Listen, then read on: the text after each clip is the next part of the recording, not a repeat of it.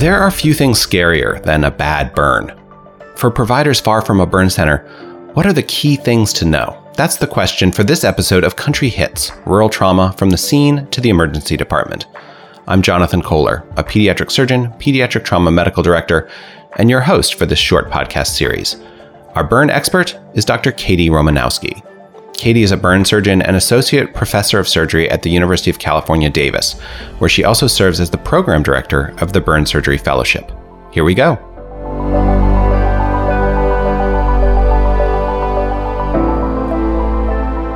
So, Dr. Romanowski, thank you so much for joining us today to talk about burn care, and particularly burn care in that first hour or two of a burn patient's life where they're being picked up by EMS and getting to the emergency department. First off, maybe just tell us a little bit about yourselves. Obviously, you and I go way back, and it is such a delight to find this small world of surgery again, where I think we first met as I was your TA for your anatomy class, and you've gone a long way since. Very happy to be doing this. Thanks, Jonathan. Yeah, so I did medical school at the University of Chicago and stayed on there as a general surgery resident. Spent 2 years in a basic science research lab, actually the same one you did, several years after you did, and thought I was going to really follow in your footsteps and be a pediatric surgeon, but eventually kind of found my calling in burn surgery and came out here to UC Davis for a fellowship and spent 2 years, 1 year of burns and burn surgery, and then another year of trauma and critical care. I then went and worked for 2.5 years at the University of Iowa, and then was eventually recruited back here at the beginning of 2018. And so I've been here working at UC Davis and Shriners Hospital for Children as a burn surgeon. It means I have about 6 years of out of training burn experience, and then obviously more within training. Yeah, and burn surgery, as you and I have talked about, is really one of the true general surgeon things. I mean, you guys are obviously taking care of burns, but also, you're doing amputations on your service, and you're managing all sorts of medical issues in your patients. And that's just such a remarkable breadth of what a burn physician, specialized burn surgeon does. Certainly, we really view ourselves as kind of taking care of the entire patient and the entire age range. So the youngest patient I'm taking care of right now is 8 months old, and the oldest is in their 70s. You succeeded in becoming a pediatric surgeon. I did. You found your way there. I did, yeah. Yeah. Let's talk about case, because I think this is probably something that most EMS and emergency department people have run into. There's a house fire on a cold winter night. Someone may be trying to heat their house with their oven open, and EMS arrives to find, the firefighters have pulled an elderly man in his 70s out of the house, and they don't know much about him, but they know he's maybe got a couple of chronic conditions, maybe some COPD, some diabetes. They just sort of hand him to you and say, this guy's got a burn, get him to the hospital. Where do we start? We need to start thinking about, and this is how I always put it with my trainees, is thinking about what are the functions of the skin, right? Because the functions of the skin are where we need to start thinking about things that can go wrong for this patient. And since you mentioned cold winter nights, and having trained and lived in the Midwest, I understand what cold and winter are, unlike some people from California. One of your big things is going to be making sure this patient doesn't get cold. There's some interesting studies actually coming out of Australia that look at soaking patients in room temperature water for a half hour. But that's something that's would be much better done at a burn center. And at this point, your goal is to, if they're on fire, obviously put the fire out. But once the fire is out, your struggle is to keep them warm, because thermoregulation is one of the skin's most important features. And therefore, when the skin is burned and not functioning normally, patients can get very cold very quickly. So even if this guy is shouting oh, it burns, begging you to pour cold water on his skin, you got to avoid that temptation. You do, as long as he's not actively have burning clothing. Not on fire. As long as he's not on fire, you need to kind of resist that urge, and you need to resist the urge to put moist or wet dressings on the patient, because they can, as I said, they can get very cold very fast. Even though it seems like a good idea, warmth at that point is probably more important than comfort. It does bring me to other issues you need to immediately think about, though, which is obtaining some form of IV access. And one of the big misconceptions is that you can't put an IV through burn tissue. Obviously, we prefer to not go through burn tissue. Everyone is more comfortable if it doesn't go through burn tissue. But if that's where you can find a spot, go ahead and put it in. IO access, so interosseous access, is okay for burn patients. It's not great, especially because so much of their blood flow is kind of shunted different places than normal. But certainly if that's all you can get, go ahead. But obviously IVs can be placed and they can be placed through the burn if they need to be. And when you think about IV fluids for these patients, I think, even when I was an EMT, we learned the Parkland resuscitation formula, which is basically massive resuscitation in the setting of burns. Like, is that something that the EMS on scene should be thinking about implementing, or is that something you really should wait and talk to a burn center about? I think it's something you probably should wait to either talk to a burn center about, or at least get the patient away from the scene and someplace where you can stably figure out how much of them is burned. Because Parkland really depends on knowing a percent burn and a weight. The American Burn Association does have recommendations for initial fluid resuscitation if you think it's a quote unquote big burn. So anything pretty much over 20%, but it's age based and not weight or burn size based. So for adults, for example, anyone over the age of 14, they say like 500 mLs an hour should be kind of your starting fluid rate if you don't know the burn size, but you kind of know that it's a bigger burn. And if you don't know their weight. For kids that are younger, so I think it's 5 to 14, it's 250 mLs an hour. And then under that, it's 100 mLs an hour. Generally, I would say kind of starting a generous but not huge amount of fluid while you're getting them someplace where you can really figure out how big they are and also what their burn size is. Let's talk about burn size, because I think that comes up a lot as well. How you figure it, the pitfalls in trying to calculate it. I assume basically, so at this point we have our guy, he's awake, he's alert, he's in the back of a warm, dry ambulance, and we've got his clothes off. If you're trying to figure out burn size in this kind of patient, there are kind of, in the burn world, we use something called a Lund-Browder chart, which breaks people down by age and body area. It's probably a little too complex for a back of an ambulance. So kind of what I'll call like the quick and easy methods are the rule of nines. Most body parts break down to some multiple of 9. So for example, your entire head is 9, anterior torso is 18. So like chest is 9, abdomen is 9.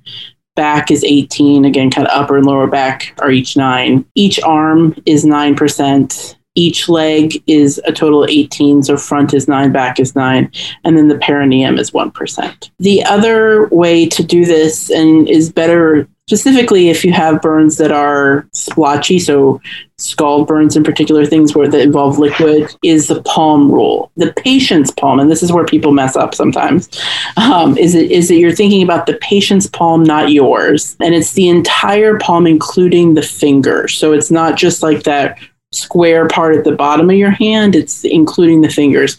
And that constitutes, in actuality, it's a little under percent, but for ease of calculation purposes, it's about 1% per palm. And this is patient's palm.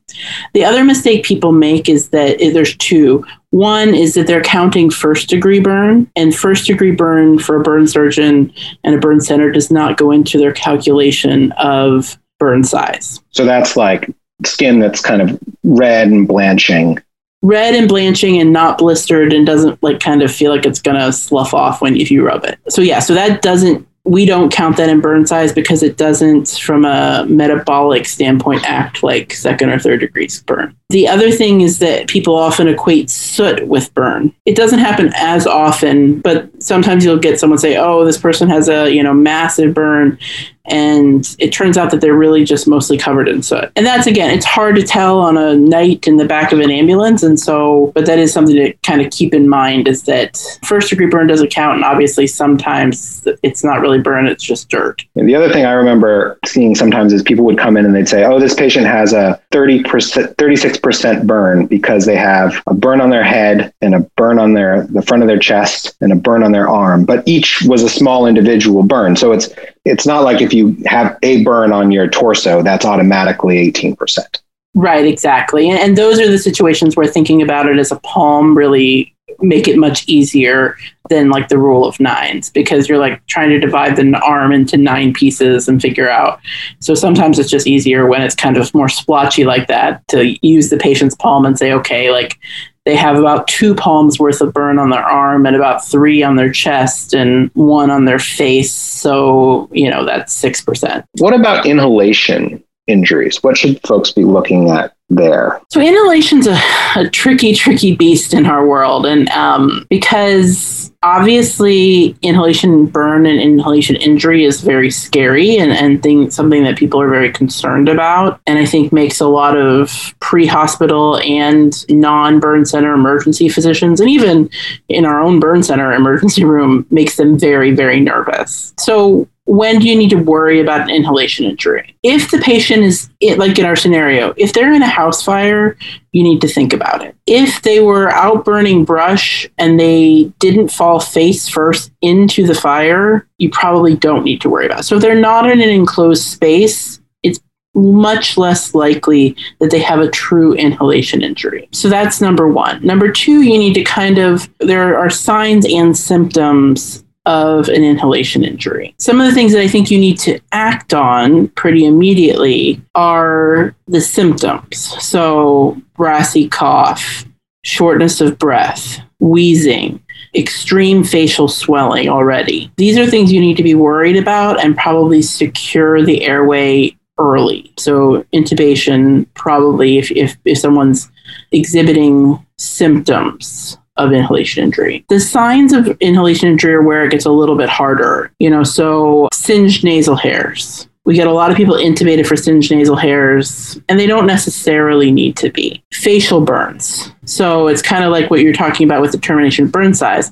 I have occasionally gotten people intubated who had a quarter-size burn on the middle of their forehead, and they said, oh, well, they had a facial burn, so I intubated them. But that's nowhere near their airway and really not at risk of causing any airway loss. Not all facial burns are the same, so kind of taking into account where the facial burn is, how much of the face it is, and really trying to think ahead, like, as this patient starts to swell, would I be able to intubate them, and would this be a problem? So I would say, for the signs, like the singed nasal hair, small facial burns that aren't the full face, even some carbonaceous sputum, depending on if that's all that they have, if they don't have coughing or other shortness of breath. Those are things I think you can potentially wait to intubate the patient and get them to someplace that's a little more stable and not the back of an ambulance. But the symptoms such as the brassy cough, shortness of breath, difficulty breathing, altered mental status should be acted on sooner. So we have our patient with his clothes off.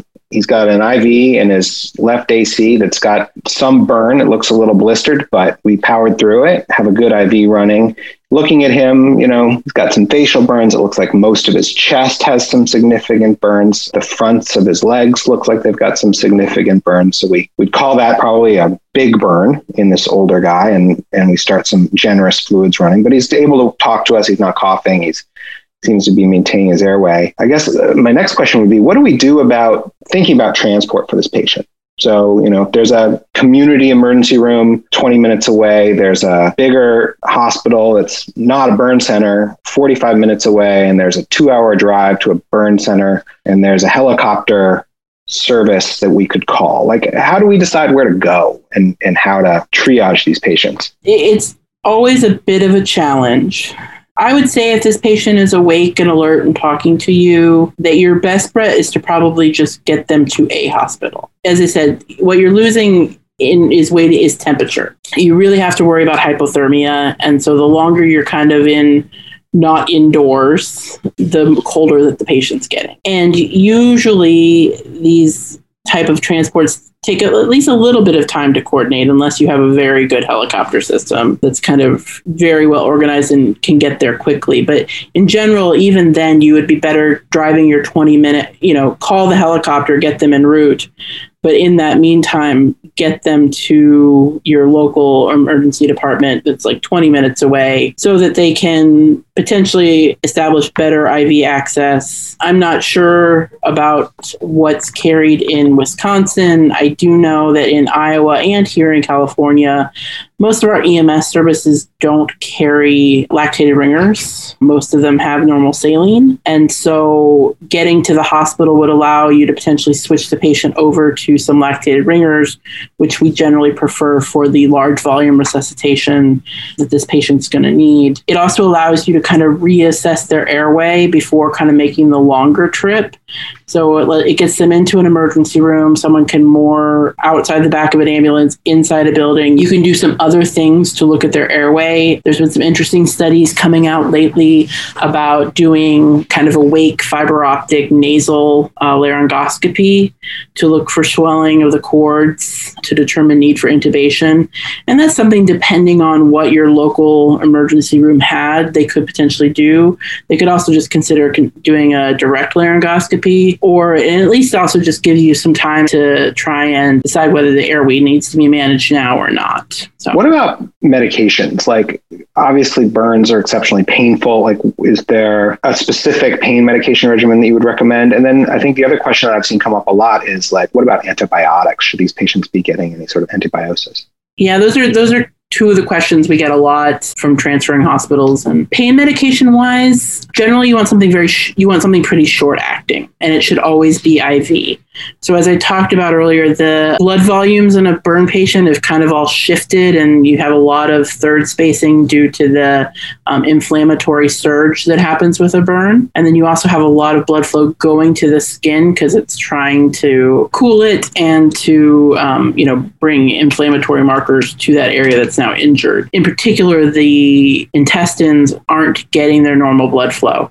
And so oral medications are generally not preferred. And again, for the same kind of reason, IM medications are not recommended in a burn patient. So we prefer the use of IV medications, something short acting. So in our burn center, especially for acute burns, we use a lot of fentanyl, and a second choice would probably be Dilaudid or morphine. Both are fine options as long as given IV. We generally do not recommend starting systemic antibiotics or even topical antibiotics prior to arrival at a place of definitive treatment. And again, this kind of comes back to, and I probably sound like I'm harping on it about keep the patient warm, but that's a big factor in part of the reason why we don't recommend putting the patients in antibiotic ointments prior to transfer.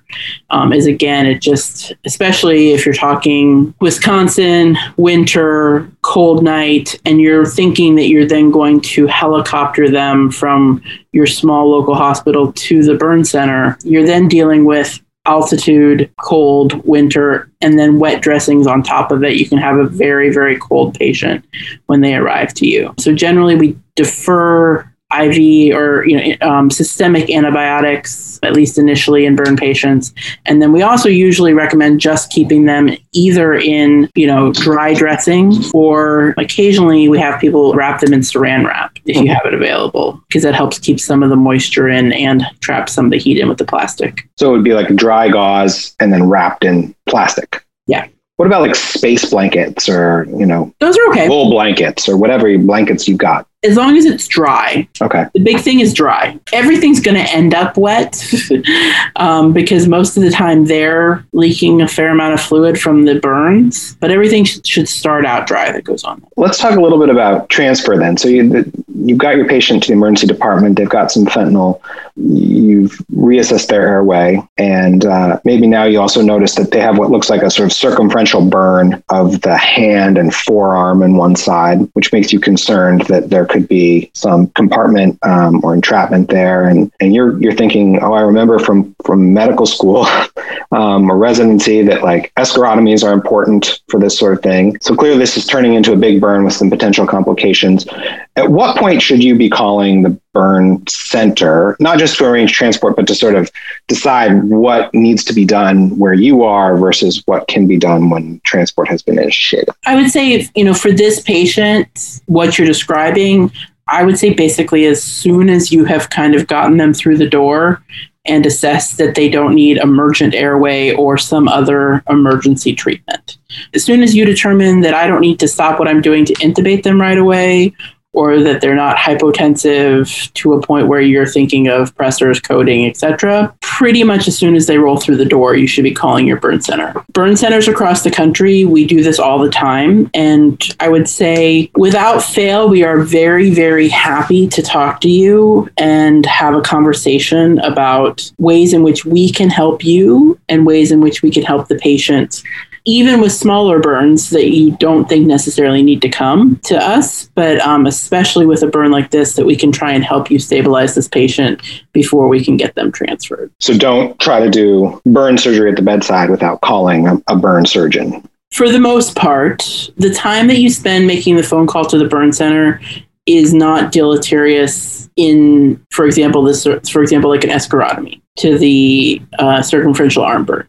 I think for most people who are not doing escharotomies on a daily basis, that phone call can be critical to determining if you should do it at your facility versus just getting the patient transferred as quickly as possible. And if you decide you are going to do it, having someone who's done them who can try and walk you through exactly what you need to do. I think that phone call can actually save you some time and some worry, which it seems like it's taking more time to do, but in actuality can either hopefully help alleviate your concerns, or if it confirms your concerns, that person can often help you, talk you through what you need to do. That's super helpful. I think like all of these things are just incredibly good points. The other thing I'd like to talk about, just because I remember them from my own burn rotation and, some mistakes that I made as a resident, are potential pitfalls around seemingly minor burns that can actually go on to cause big problems. The one that comes to mind for me is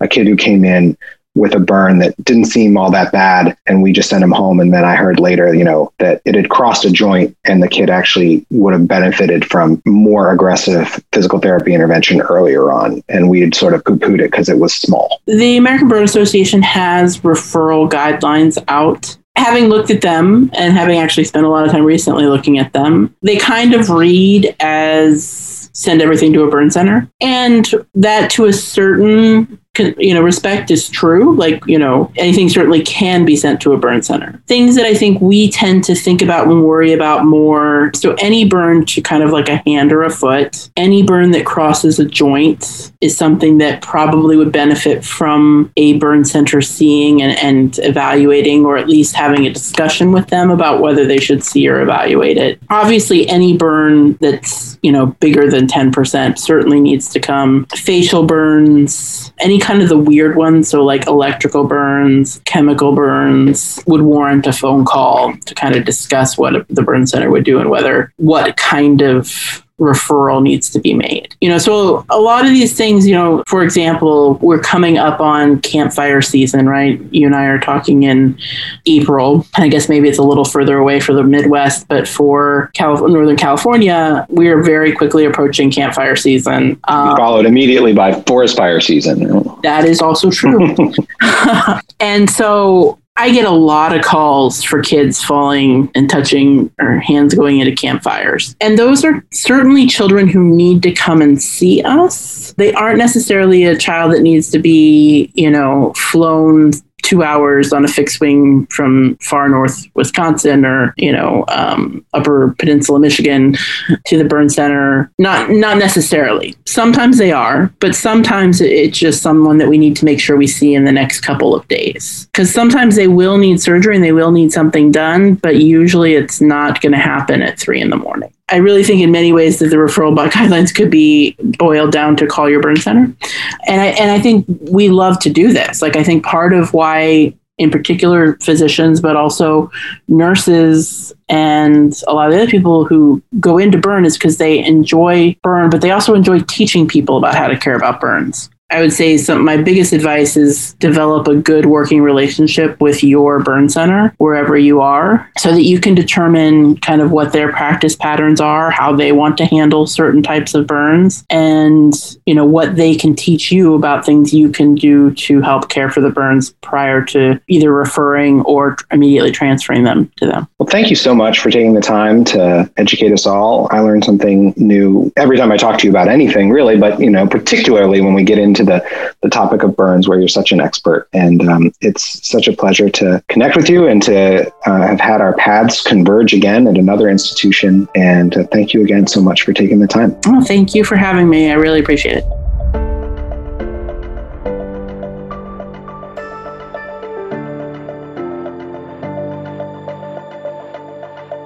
Country Hits, Rural Trauma from the Scene to the Emergency Department, is a production of Wisconsin's South Central Regional Trauma Advisory Council. Go Badgers! If you enjoyed this episode, there are 7 more, so check those out too. And please rate and review the show so others can find it.